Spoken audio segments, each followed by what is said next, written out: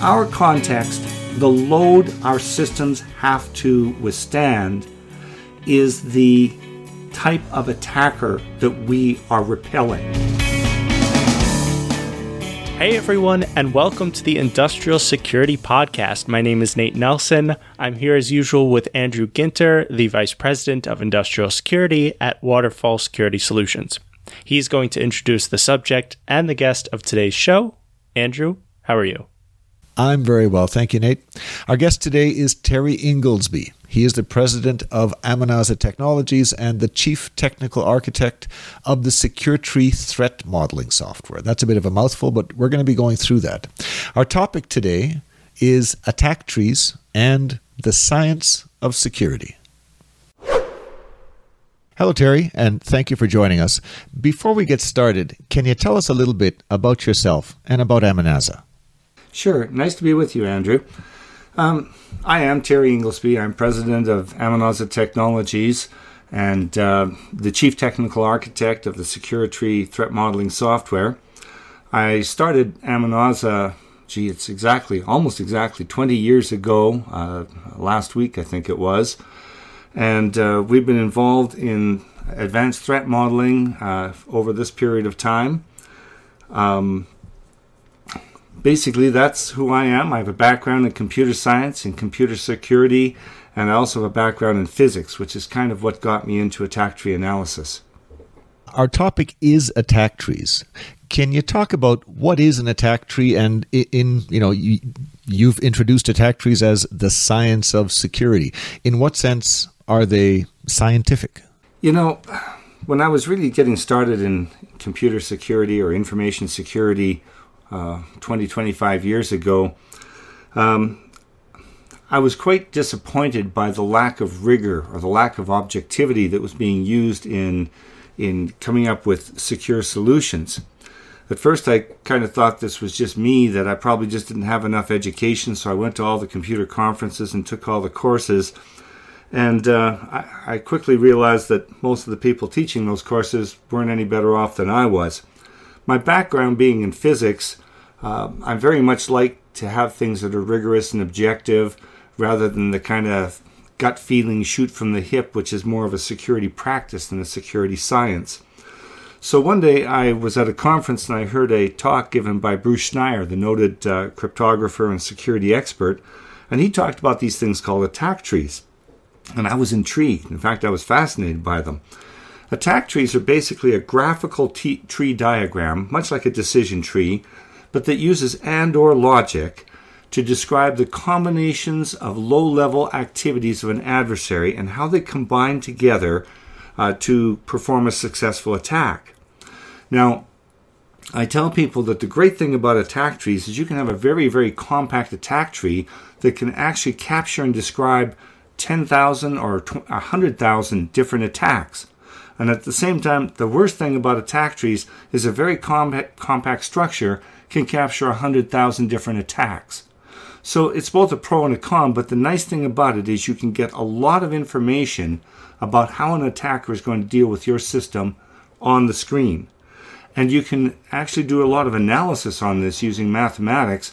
Basically, you can plot out paths through these trees that can only be realized by the attacker based on the amount of resource that they're able to supply to perform the exploits in the attack tree.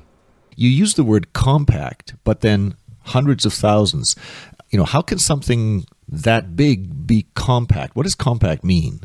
Well, compact in the sense that a picture is worth 1,000 words. That, if you show someone a picture of something, they immediately understand what you're talking about, whereas if you had to describe that in long words and sentences, it might take a long time and you might never get the entire message across. Attack trees are much the same way. They're compact in the sense that you can put on the screen, on a single sheet of paper, if you will, a lot of information about the different phases of attacks, the different steps that an attacker will have to perform. In fact, in many cases, although there's almost infinite varieties on how someone might attack a system, there are basic architectural methods that they're going to use. And that's something to bring out, is that attack trees very much focus on the architecture of the system that you're attacking. For example, a number of years ago, I was trying to do a physical attack model, something I don't really do much of. That's not my background, not my expertise. And I thought to myself, I don't really understand how to do physical attacks, so I better phone a friend. So I called up these folks in U.S. Special Forces who are really good at physical attacks, and I said, guys, I got to get into this building. How do I do it? And the guy said, Terry, there's only 3 ways into a building. You come through the roof, you come through the walls, or you come underneath through the floor. After that, it's all detail. And that really captured the essence of how attack trees work. They look at things from an architectural point of view. In the case of computer systems, as much of a shock as it may come to people, our basic computer architecture hasn't changed in roughly, what would it be, 60 years? The cell phone in your pocket is pretty much the same computer architecture as an IBM 360 was back in the 1960s. And as a result, the strategies that are used for attacking systems haven't changed a lot. I teach a 3-day course on attack tree analysis, and one of the challenges I often give the students is to let me know or tell me about any attacks that they think are really new and novel. And it's amazing how difficult it is to think of new and novel attacks that haven't been described in the academic literature 20 or 30 or even further back. And, although we deal with industrial control systems, and we think that they're special, and of course they are, they have certain characteristics that are different than an information technology system, nonetheless, they are based on the same processor architectures, the same memory structures in many, many regards as the PC that's sitting on your desk or the cell phone in your pocket. So as a result, the attack tree is able to describe these things in an architectural fashion. What are the main steps that have to be taken in order to compromise the system? You haven't used the word, but I have the sense that, hundreds of thousands of paths. I have the sense that what you're going for here is comprehensive. Now, and you've talked about, the building analogy. I like the building analogy. Something I've argued in the books that I've written is that, tell me what you think of it. All cyber attacks are information. Every information flow into an industrial control system, be it online, like through a wire, or offline, a laptop being carried into the site. All of those information flows are attack vectors. Does that fit here? Is this in a sense part of the same picture? You're absolutely correct. Anytime you have an information flow, that is a potential attack vector. I mean, we look at the SolarWinds attack that occurred recently that everyone's in a flurry of activity about. And really, that was just a way in which someone managed to introduce harmful information, in this case code, into the systems. Basically, it was approved code, it was signed code, everybody trusted it, so they happily carried it past all of their defenses, plugged it in, and installed it. So in that sense, yes, information is absolutely an attack vector. Is it the only attack vector? Perhaps not. The other ones are certainly less common, and I'm thinking of situations where someone might actually do an attack against the hardware itself. For example, plugging probes in or connecting wires or doing things like this, that they might just be able to monitor things. So they might actually not be putting any information into it. Conceivably, they're taking information out of it. So I suppose at some level, information always involves it, but it may not be as obvious as the situation you describe. Andrew, perhaps it's just because I've gotten so used to the way you talk about these things. Isn't every cyber attack just malicious information flowing into a system? In a sense, and I found Terry's answer, insightful. My own writing, my own focus has been on preventing sabotage. But and a lot of Terry's business is preventing sabotage. But he has in a sense a broader business than I do. Some of his business is preventing the theft of information, and he points out correctly that in many cases it's possible to just observe physical characteristics of a computing system, radiation, sound levels sometimes, and use what you observe to steal information from that computer system. I see, but still in my head, aren't you sending some kind of information into that system even if your goal is to remove data? Well, you can. I mean, you can send queries into a system through a firewall or something, say, give me the data and get the data back. But, there's other ways to do it. So, in Terry's example, maybe a more elaborate example, I remember, back in my youth, I was developing control systems. One of our control system products was being used by the military for purposes unspecified. They wouldn't tell us. It was classified. Fine. What they did tell us was that at one point they had, because they were using this for a sensitive purpose, they had to undergo a security assessment of the product. And I said, how did we fare? Because back then nobody designed control systems for security. I was curious, and they said, well, it was a very interesting assessment. They booked the assessment on the day. An 18-wheeler, a semi-trailer, pulled up and parked outside the front of the front of the building. They extracted a 30-foot antenna and mounted it on top of the vehicle and pointed it at the office. They sat there for 3 days, and they came back and said, we are picking up all kinds of radio emissions from your system. That's the bad news. It's your system is leaky as a sieve. The good news is there is so much noise there. There's so much energy coming off of that system. We cannot make head or tails out of what your system is doing by monitoring its electromagnetic radiation. We cannot figure out what any of the information is. You pass. And they said, thanks, I guess. So that's an example of extracting. It's one technique of extracting information from computers without touching them, without sending anything in. You just sit there and monitor what they are radiating. The other thing a lot of people have been talking about lately is the MITRE ATT&CK framework. The MITRE ATT&CK framework does not have hundreds of thousands of attack paths documented. It has, 1,000-ish steps in attacks. How does the framework and how do you compare frameworks and information flows to these attack paths? What's in a sense, why is there more attack paths than there are information flows or steps in a MITRE framework? Oh, sure. And in fact, the MITRE frameworks are actually, in some cases, outlined as trees or attack trees, if you will. The MITRE frameworks, there's two of them. There's attack and there's CAPEC. They tend to correspond to the lower levels in an attack tree. And that's because, essentially, of the context in which MITRE is operating. MITRE is trying to show the different patterns, the different sequences of events or things that an attacker will do to carry out some particular activity or objective. What MITRE is not able to do, not because the folks at MITRE are not clever, they're extremely clever people, I've interacted with them and they're as smart as you can find, but rather because they have to make those attack patterns very general. They have to be useful for a very, very wide range of applications.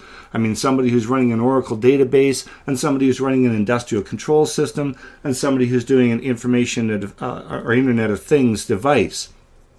So necessarily, the attack patterns that they describe in their models or in their framework happen at the lower levels of the attack tree. In order to do a buffer overflow attack, the attacker must do X, Y, and your choice of Z or Z.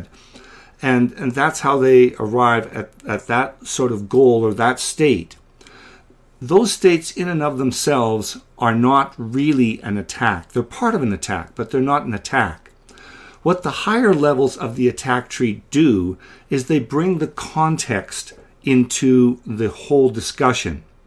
So, for example, a MITRE attack tree or a MITRE framework might describe ways in which someone gets a toehold on a particular computer system.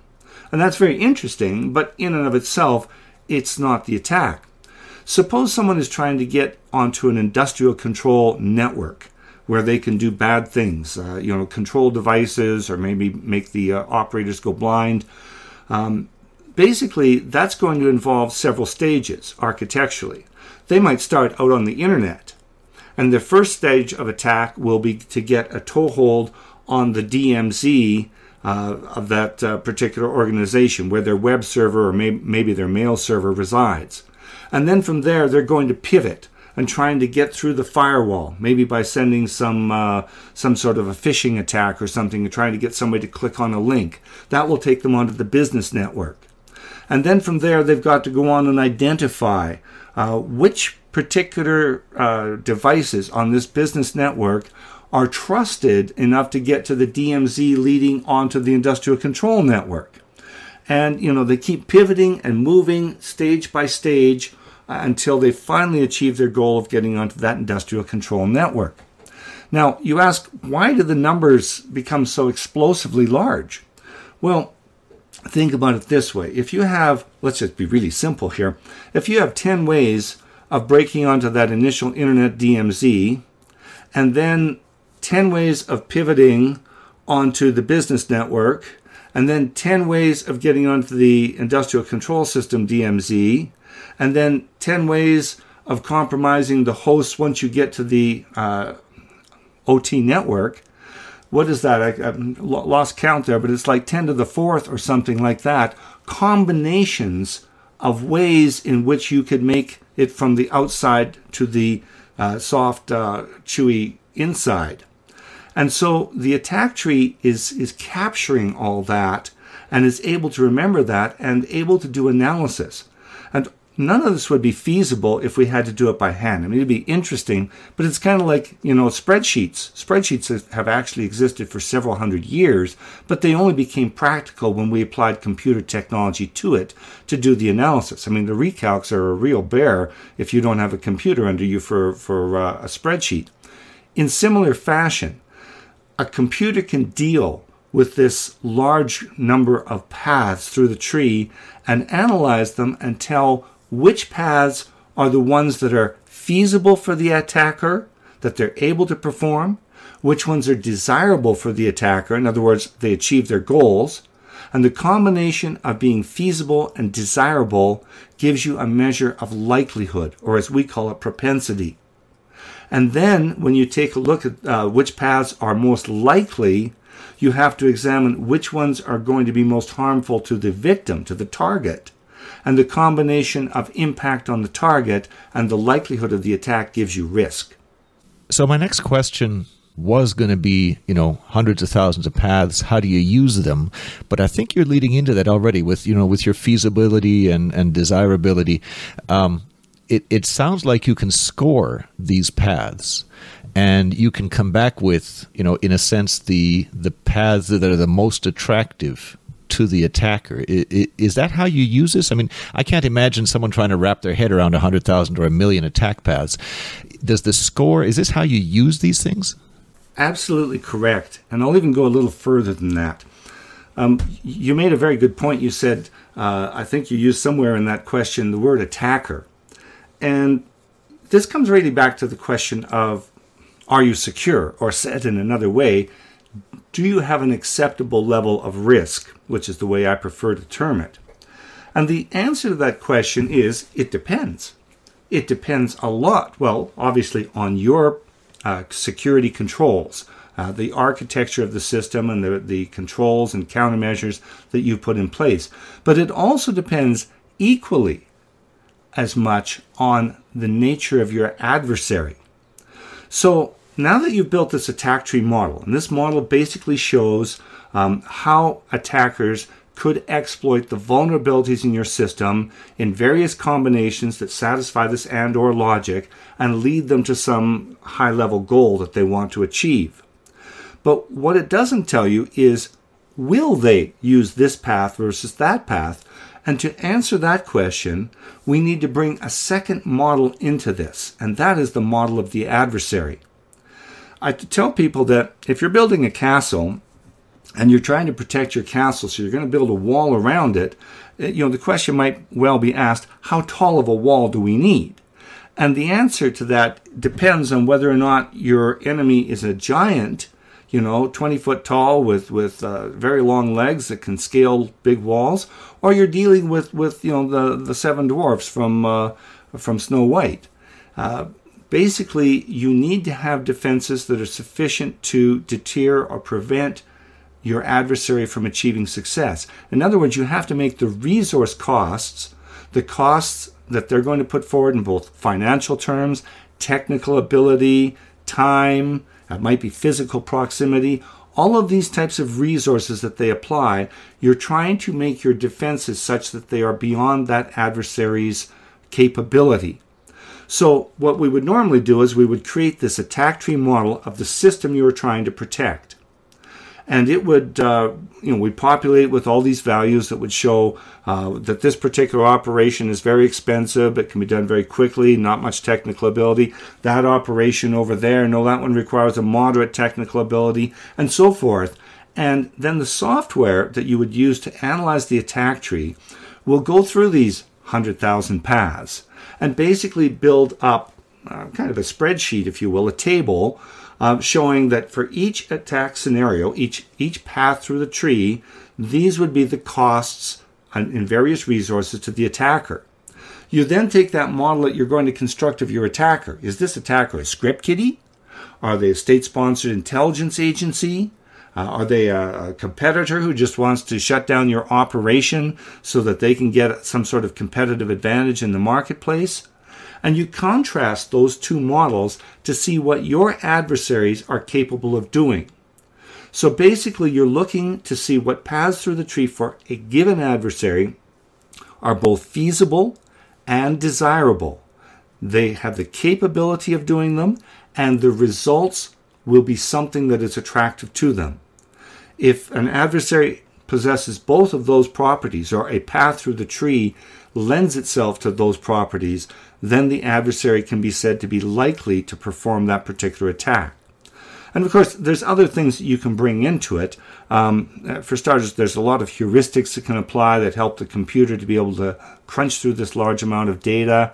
And other things come into play, such as, for example, how big is the pool of adversaries? In some ways, script kiddies are more or as dangerous as state-sponsored intelligence agencies. State-sponsored intelligence agencies, for example, are very reticent to be detected or at least attributed, whereas the script kiddie is usually bold, brash, and foolish, and will do very, very risky things that might get them detected. But most importantly, you're probably only facing, a handful of state-sponsored intelligence agencies, but you may be facing 100,000 script kiddies out on the internet. So all of these factors can be brought into these models and do fairly sophisticated analysis. What Terry's saying there makes a lot of sense, and he's very articulate in explaining how these attack trees work. But my thought as he's describing it is not just what the attack tree is getting right, but what it might be missing. It may just be that because he had mentioned SolarWinds just recently, it's in my head, but SolarWinds is one good example of an attack that I'm not sure even security experts would have predicted could have occurred with such efficiency so easily for the people who carried it out. Is it possible that by doing these attack trees, we're identifying 200 problems and missing 100 more and gaining confidence that, hey, we've covered up 200 holes, but wait, there are 100 more and we're not even thinking about it? I think the short answer is yes, that's an issue. Terry does talk about this later in the interview, so I won't give too much away. But I think the short answer to your question is, there's a lot of different kinds of ways to breach an industrial control system or any other kind of computer system, and the attack tree methodology is very general. And so part of what you have to be careful of is choosing where to apply it. And if you constrain yourself too narrowly, you miss stuff outside. So you've got to pick your boundaries carefully. What confused me was that if you got 100,000 attack paths, common wisdom is that if your adversary has enough time, money, and talent, they can get through anything, which suggests that in a sense there's an unlimited number of attack paths. But it sounds like the way you connect the two is with the adversary's model. If you have an adversary with, much larger time, resources, and talent, then they have a larger number of attacks available to them than mere mortals do. Is that how this fits together? That was a great comment. Very few people recognize the issue of time in the attack space. To answer the quick question is yes. Basically, the attacker, the models of the attacker highlight the attacks which they are most likely to perform, and then you identify the parts of the attack tree that they are traversing to do those attacks, and those become choke points. Like, yes, there are, almost infinite number of attacks on anything. If you're going to pour things down the vent holes of a computer, what do you pour down? Water, ketchup, hot sauce. You could go on indefinitely. The architectural number of approaches are usually fairly limited in an attack. And basically, what we're looking for in our attack tree is mid-level nodes in that tree that a lot of different paths are passing through. And those become choke points that if we do something at those levels to make life really difficult for our attacker, we can, with one act, in many cases, block 10,000 or 20,000 attacks. I'll also mention that generally in an attack tree with, say, 100,000 what we call attack scenarios, when you do the analysis and say which ones are feasible, just as a typical rule of thumb, I would say that roughly 80% of the theoretically possible attacks are not achievable by any plausible adversary. So you're immediately left down with like 20% that you can focus on. But I wanted to make a comment about time. And this is something I learned from the people in aerospace. Aerospace people have been dealing for many years with control systems and using attack trees to evaluate them. Now, the people who build these are very concerned about the secrets in their control systems being divulged. In many cases, there are billions, quite literally billions of dollars of research that go into building these avionics devices. For example, the F-35 fighter plane had a total cost of somewhere around $1 trillion, and a major part of that involved the computer technology on board with it. So they build this stuff called anti-tamper or tamper resistance into their control systems, which are a protection layer that if the aircraft should crash and a component fall into enemy hands, that it would be very, very difficult for the adversary to extract the information in it. Now, here's the interesting part that somebody in aerospace pointed out to me. They said, all of this stuff, as you point out, has a finite lifetime. When we build an avionics board, the contractor or the prime contractor, I guess ultimately the government involved, gives them a specification and says, we expect this board to withstand attack for, and they specify a time period, let's say 7 years. What they're really saying is that the very first units of that board that come off the assembly line, we want you to mentally suppose that you hand them to our worst enemies intelligence agencies. And we expect those boards to last and withstand electronic waterboarding until that specified time, say 7 years. And at the 5-year mark, we're going to recognize that we are getting near the lifespan of that device, and we better start engineering a new one so that at the 7-year point, we declare the old one compromised, whether there's any evidence of it or not, and we substitute in the new boards. The point I want to make there is exactly as you say, nothing will withstand an attack indefinitely. What we are trying to do, I think the goal is we are trying to make our systems resilient and robust enough to withstand attack within the system's lifespan. And that is a very important point when it comes to industrial control systems because, historically, these control systems have gone in and had very little changes in many cases for a decade or more. That thinking, I think, was acceptable 20 years ago, but in the climate that we live now, I think that certainly the security controls on an industrial control system are going to have to be updated and revamped on a more regular basis so that we can maintain the risk at an acceptable level for the time period that we are concerned about. You've been using attack trees. At Amanaza, you have not just an attack tree tool, but you provide a consulting service. You've been using this attack tree tool for some time. You talked about choke points. Are there lessons you can give us about these choke points? Are there sort of a top 20 set of choke points that everybody should be aware of? How do those choke points agree with, say the top 20 controls for industrial control systems, or the other advice out there? Is there a strong agreement? Yes and no.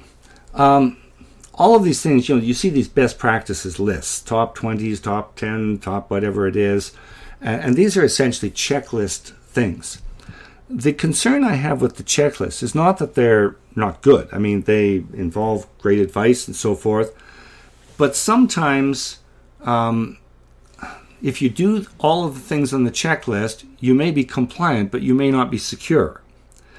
And that's because it just depends on where you're deploying these technologies. That's where you are actually in the attack tree, where that particular control is fitting in.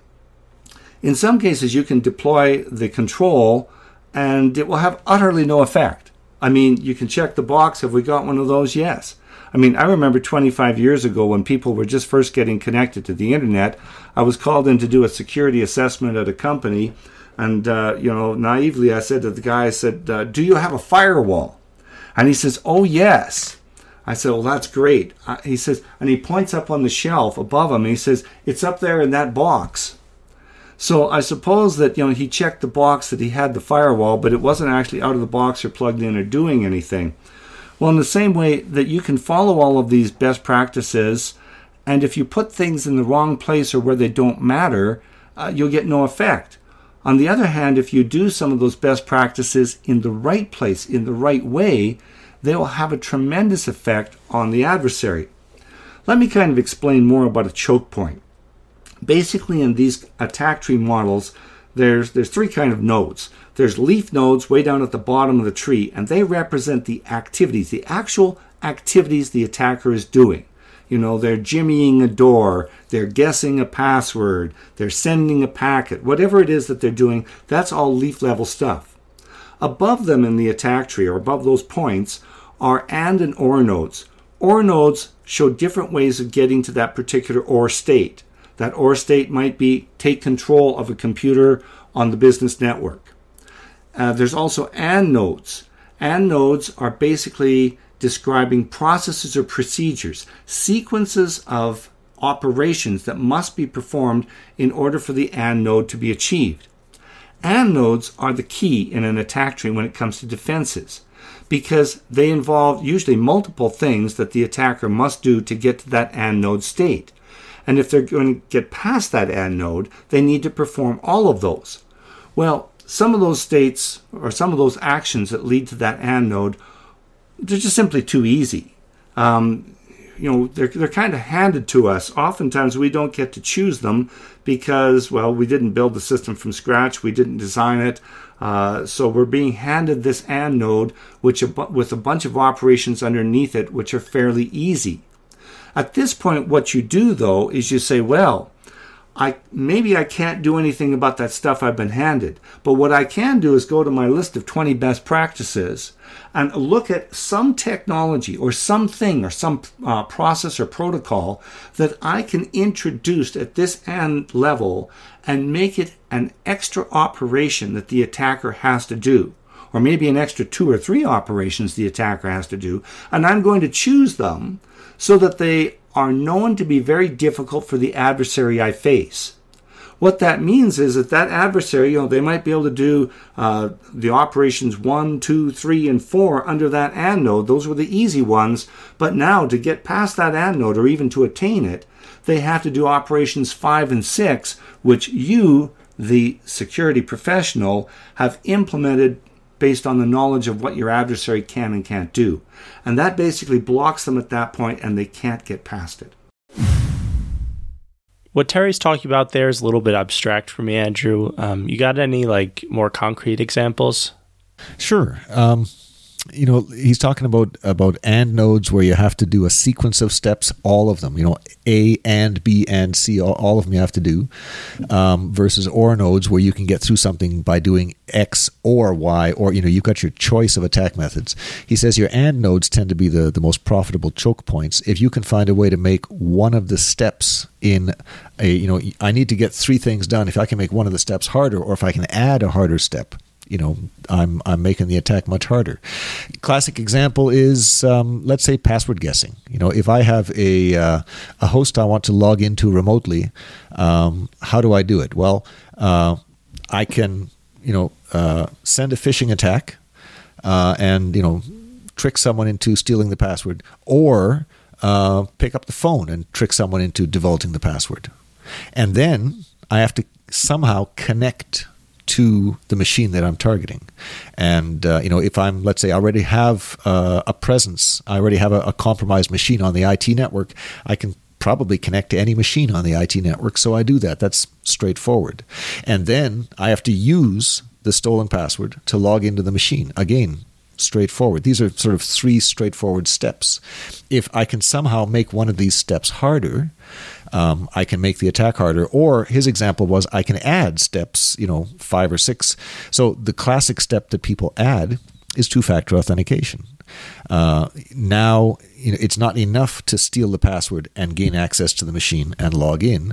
I also have to do the two-factor thing. I've got to find out how to deceive the two-factor thing. I have to break a key, or I have to, physically steal a key fob, all of which can be much harder than just sending an email and stealing the password. And I agree with you, although aren't there plenty of examples of attackers, say, breaching SMS two-factor authentication such that maybe your example can just, introduce new kinds of attack paths rather than eliminate them entirely? I think the short answer is yes. Every time you change the system, I've changed it, in my example by adding the two-factor authentication. Every time you change the system, you change the attack tree. And now you have new nodes open saying, well, how would I breach the two-factor authentication? And I think, the easy answer is that it depends on the attacker. If the attacker is physically there, they might have an opportunity to physically steal a key fob. If the attacker's on the other side of the planet, it's going to be hard to steal the key fob. What are their options then? It might be, if instead of a key fob I've said I'm using, the SMS text message as my two-factor authentication, and I'm nearby, I might be able to tap into that and, fake that out as well. So, every time you introduce a new defense, you introduce new branches in the attack tree. But again, it's a question of difficulty. If I've added an and I need to break the two-factor, and it turns out breaking the two-factor really is difficult for the adversary I'm modeling, well, then I've materially improved the security of my system. The people that I talk to, there's a lot of interest in targeted ransomware. I went and surveyed the news reports. There was less than a dozen incidents. I found 10 in 2020 that shut down physical operations.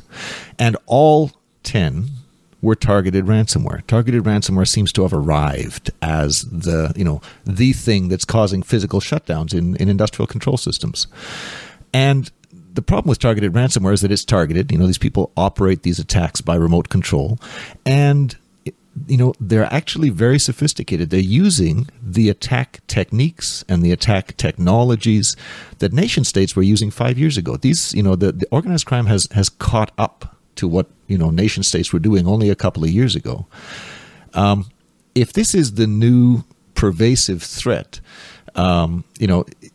is there a lot of point in looking at script kiddies? Should we not sort of focus on characterizing the pervasive threat? Can you talk about these adversaries? Interesting that you should point out how capabilities of adversaries evolve with time. Again, I look back and this, I guess, proves how old I am, but the first time I ever saw a network packet sniffer, that was back in about 1995. And the gadget, we were so impressed with it cost $50,000. And we were just astonished the fact that you could plug it in and actually see packets flowing by on a network, and it would decode them and tell you that, this is a TCP/IP packet, this is a DNS request, this is whatever it was. Of course, that same capability, and probably considerably more, is available for free download off the internet today. So, that which was a $50,000 cost to do back in 1995 has essentially zero cost today and accessible by every script kiddie. And, this brings up an excellent question that I think that everyone out there who is operating an industrial control system, particularly in critical infrastructure, should be asking themselves. Has your management or the government or anybody ever told you what level of adversary you are expected to withstand?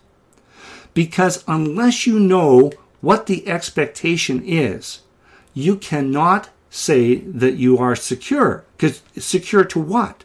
And if you overguess, you say, I think I better handle state-sponsored, you can do that, but it's going to be very costly in terms of what you have to do, and your management may not be happy with you. On the other hand, if you underguess and something bad happens, people are going to come to you and say, well, you told us you were secure, and I assumed that you would be able to withstand this level of attack. So that is a question I would encourage all of the operators of ICS to go back and ask their management quite explicitly. Make them give you an answer. Waterfall Security Solutions is the OT security company. In our latest report, we look back at 2020. We observed that the most important threats in 2020 were targeted ransomware, supply chain breaches, and cloud connectivity. We pull these threats together into 4 new kinds of blended attacks. Then we look at different kinds of cyber defenses, and we determine how effective these defenses are against each of these modern attacks. To access these insights into today's threats and what can be done about them, please download our report at waterfall-security.com/2020report. The sentiment that Terry just ended with there is something I hear from you a lot. It is, and he used different words, but I agree with him completely. I thought what he's saying there is right on the money. What I've pointed out, sort of to security beginners is the first law of SCADA security is that nothing is secure. The question, are we secure, is meaningless. Security is not a yes or no thing. Security is a spectrum. We can always be more secure. We can always be less secure. The question, how secure are we, has an answer. The question, how secure should we be, is even more important. And the real question is, we can ask the question, how secure should we be? How do we answer that? How do you measure security? And, Terry, I think, has hit the nail on the head here. He says you measure security scientifically in terms of the most capable adversary that you are able to defeat reasonably reliably. And you have to define what reliably means. You define, how secure we are in terms of the most capable attack, or the most capable adversary. You can also define it in terms of the most capable attack that we defeat reliably. And so, most security programs don't start with a goal like this, and so they never know if they've arrived. You put one of each security thing in place and cross your fingers that you're more secure than you used to be. But, depending on where you put these things, you might not be. So I think it's very important, the point that Terry just made, which is define your adversary, the most capable adversary that you're going to defeat. That's a great way to define a goal for your security program. So this is very interesting. But, in a sense, we've been talking about attack trees in the abstract. We've been talking about, your experience in the marketplace. But, this is not abstract. You folks at Amanasa have technology. You provide services. Can you talk to me, just a little deeper? What do you have? What do you do? Amanasa, first and foremost, is a tool vendor. We produce or create a very sophisticated attack tree threat modeling tool called SecureTree. I believe that SecureTree is probably the leading tool that is commercially available, and possibly even if the best tool that's available, even in classified environments based on the kind of customers we have, for building and analyzing attack trees. Our software has now been under development for actually over 20 years. It is very sophisticated. Because of that sophistication, it can be quite intimidating for people, who's first starting out. Like, they double click on the SecureTree icon, it launches in its glory, and then the question is, and now what?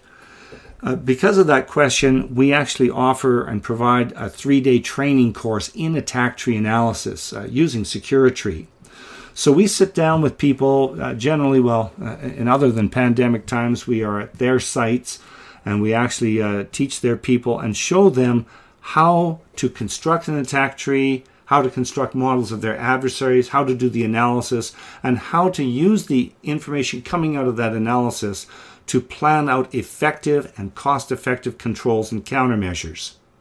We do some consulting work, certainly have been involved in consulting activities. One that I did not so long ago involved an industrial control system at an energy company. They had a plant that they were concerned about the security of it. Basically, this plant was of a nature that if things went badly wrong, you would have a loud kaboom and perhaps a crater in the ground. And they wanted to know if their controls were sufficient and effective. Well, we did the analysis, and it is quite interesting, the response we got. First of all, the analysis showed that they were, I think, exceptional. I think they were above average in what they had done in securing their systems. They were a very competent group, and I don't take that away from them in any way. What we did discover is that their system was probably able to withstand attacks from kind of the organized crime level of attacker. People with professional qualifications, but not with access to state-sponsored laboratories or, PhDs, that kind of thing. And so that became a question for them. Were they prepared, or should they be prepared to deal with state-sponsored? And I think that question caused considerable angst in the organization, in that it's a question that management typically doesn't like to answer. Management wants to believe that the government is responsible for state-sponsored, but I don't know if the government has ever actually said that, guys, you're only on the hook up to organized crime. We'll take it from there. And that ambiguity is, I think, in some cases useful for organizations that are trying to balance the costs of their security against what they're responsible for. So as to how the report was received, it was quite interesting. Some of the people were very, very receptive to it and found the results very interesting. Others, because they didn't want to know the answers, they basically rejected it and found or sought for any detail or minuscule detail in the model that they could point to that wasn't perfectly accurate, so that they could discount it. And I guess that's the thing I would tell you with attack trees, is if you're going to do this type of analysis and you're going to ask these questions, you better be prepared for the answers. My dad does the same thing. He never goes to the doctor because he doesn't want to hear bad news about his cholesterol. Yeah, it's tricky. Terry said energy sector. He didn't say, what geography. He did not say NERC-CIP. I know from my own experience, this is something that, comes up from time to time in the North American energy sector. A lot of the sector is, let's use the word consumed with compliance with NERC-CIP. The standard demands a culture of compliance. There's a lot of focus on compliance. There's a lot of money and effort and personal reputation and invested in compliance, following all of the rules absolutely perfectly. NERC SIP does not offer any guarantees as to how secure you are made by following all of the rules. And, a lot of businesses simply don't ask the question, how secure am I if I follow all of these rules? They assume that following all the rules is what you need to do. End of story. And when they discover that, well, if you follow all of the rules, you're only so secure. And there are still adversaries out there that, credible adversaries that could come after you given a sufficient investment in the attack. And if you've never asked this question, if you're so consumed with compliance, this may come as a very rude surprise. Again, I think it comes back to Terry's point. Part of the design of the security system has to be more than follow the rules. It has to be asking the question, how capable an adversary do we need to repel? And what would it cost to repel them? There's cost-benefit decisions that have to be made in that calculus. And a lot of people just haven't asked the question, and when they have sort of the answer shown in their face, they can become very defensive of the reputation and the investment they've made in following the rules. So we've been talking about doing the analysis. How do people use the results? I mean, business decision makers traditionally have a hard time understanding the results of complex risk assessments. How do people use your the results of your analysis? Most of the analysis people do, risk analysis, risk assessments, tend to be kind of a qualitative sort of thing. What we are trying to do, what our goal is to make this as objective, as rigorous, and as quantitative as possible.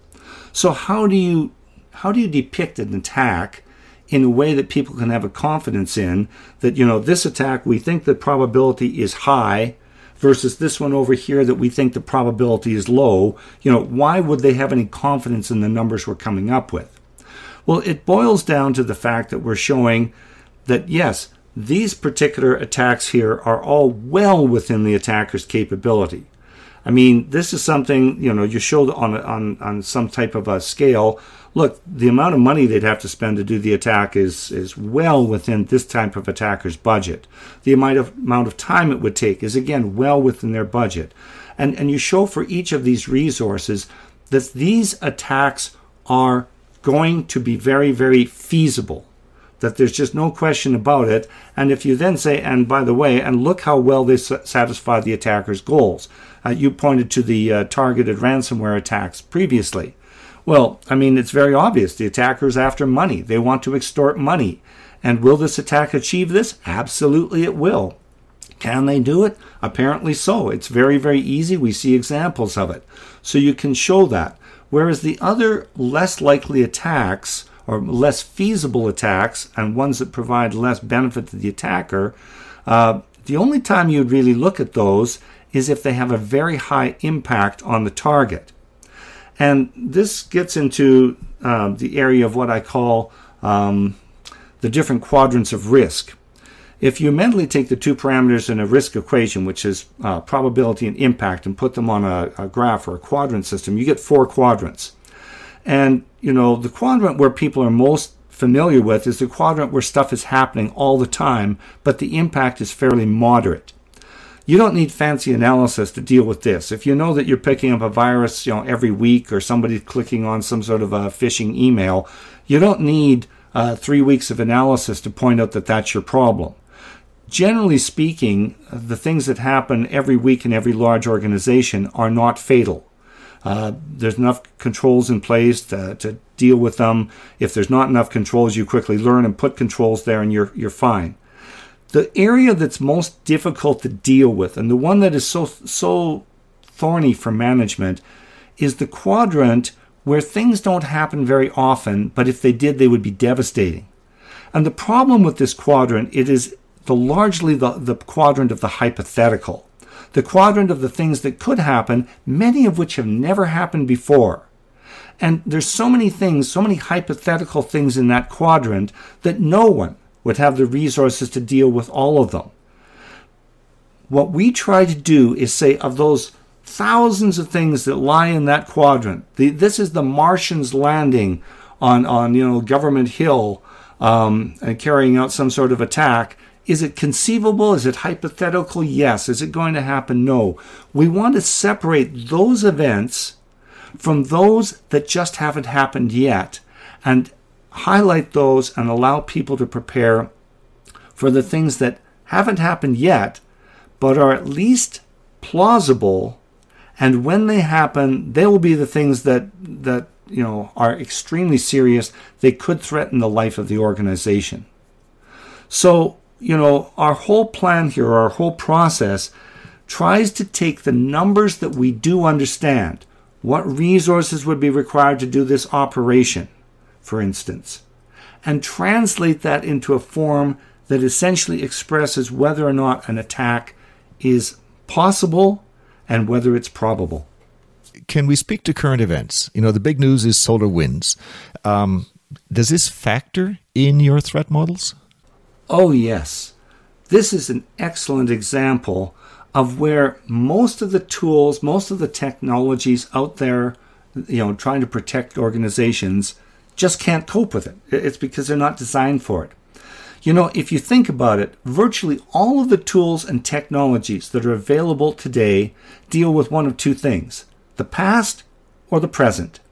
The past in the sense that they look at logs, they look at forensics, that kind of stuff. The present in that they deal with what is happening on your network at this very moment. Attack trees are one of the few mechanisms that allow you to deal with the future. And until we start dealing with the future, we are always going to be in reactive mode. Many of the attack trees I've built have had as a branch, one of the attack vectors, a supply chain type attack, which SolarWinds was. Now, in fairness, I haven't populated that because, the people I've been working with didn't really want us to go down there, but the attack tree definitely pointed out that it was an area of concern that attacks could come via a supply chain attack. Now, when you talk about a supply chain attack, I'll tell you that there's really two situations you want to deal with or have to consider. The first is where your supplier is hostile, that you don't trust them. Well, oddly enough, that's at least conceptually a fairly easy situation to deal with. You either get yourself a new supplier or you architect your system in such a way that it doesn't matter whether or not their software or product is hostile or not. Now, that's easier said than done, but at least conceptually it's simple. The other situation is where the supplier is absolutely, good-natured. They're doing their best, but their security may allow a compromise, which is kind of, I think, what happened with SolarWinds. It was no malice on the part of the people who created SolarWinds, just that their security was inadequate in preventing an attack that infected their software with malware. And, that's a much more difficult situation to deal with, but it's one that you can model in an attack tree. You can model what happens if this component of my system has actually changed sides. It's working against me. And you can show whether or not your controls might be effective even if that were hostile. As an example, suppose somebody had the foresight to say, I'm not sure about this software that I'm loading. It comes from the vendor, and gee, they're great guys, but I just don't know what their security's like. One option is obviously to go and try and get into their security, have reviews with them, insist them to tell you all the details. No vendor's going to do that, by the way, and you wouldn't have time to do it with all your vendors, even if they did. But the other option might have been to say, if this software is hostile, if it has been compromised, it's going to need a control channel. And it's going to have to be able to pass information in and out to do its dastardly deeds. What I could do is go out and get a unidirectional gateway. I don't know if you know any suppliers of that technology, and use that as my bridge and make sure that even if they can get this software installed, they won't be able to build that command control channel, and their software will fail in its activities. Now, that won't protect you against everything. For example, if you have state sponsor that is building autonomously controlled malware that is so smart that it can operate without the command and control channel, then you're still vulnerable to that. But hopefully the analysis would show that would be above the level of your adversary, and so you could safely accept that risk. Andrew, I could talk about unidirectional gateways all day, but how does what you guys were just talking about there, how does a unidirectional gateway have anything to do with identifying the major problem of SolarWinds, which was these malicious software updates? Let me give you a couple of answers. One is the attack tree model identifies the potential for a SolarWinds type attack. Supply chain attacks are not new. They haven't had that much press in the industrial security world, but there's been a fair number of them in the last half decade in the IT space. And so Terry's point was that his tool of course includes this as a potential attack vector. To your question about the unidirectional gateways, Terry was giving a scenario where the gateways would serve as a mechanism for preventing the damage due to this kind of attack. And there's really two pieces to the attack. SolarWinds, if you recall, embedded malware in a in a software update. I think it was a security update, and so it's not that the unidirectional gateway would have prevented the security update from being installed, because the malware was remote control malware. It installed itself. It tried to connect to a command and control server on the internet, and it waited for instructions. If no connection was possible because there's a gateway in the way, well, the malware just sat there. You eventually have to clean it out, but there's no damage done other than polluting the machine that it was installed on. So, I think the point was twofold: that supply chain attacks were in the model from the beginning. This was no surprise to anyone who uses attack trees, this class of attack. And the defense was talking about controlling the consequences rather than preventing the initial infection. Well, this has been great, Terry. Thank you so much for joining us. Before we let you go, is there a thought you'd like to leave with our listeners? Yes, I think there is. What I want to point out is that the security profession in which we work seems to operate differently than almost any other, science or technology-based profession. Anybody else, when they go to build something, they have a set of requirements in their minds that they're trying to achieve. Doesn't matter if it's a computer network or even, say, a bridge. Look at how an engineer builds a bridge. They collect the requirements for the bridge. How long is it going to be? How tall is it going to be? What load is it expected to carry? They go off and do some design work. They do mathematical analysis to make sure that bridge is going to withstand the particular load. And then they, only at that point, do they order the stuff that they need to build the bridge. They assemble it. They verify that it was assembled in accordance with the design, and then the bridge is opened and they know that it's safe for the load that it was designed for. In our context, the load our systems have to withstand is the type of attacker that we are repelling. So I would suggest that when we are designing a security system, no matter what process you're using, we'd better understand what the load is going to be. What is this system expected to withstand? And we better be able to give assurances that it will do so. Now, as a parting thought, if any of this has been interesting to the audience out there and they think, gee, I'd like to learn a little bit more about that, I'd certainly encourage them to drop by the Amanaza website, www.amanaza.com. That's think of amen with AZA on the end.com.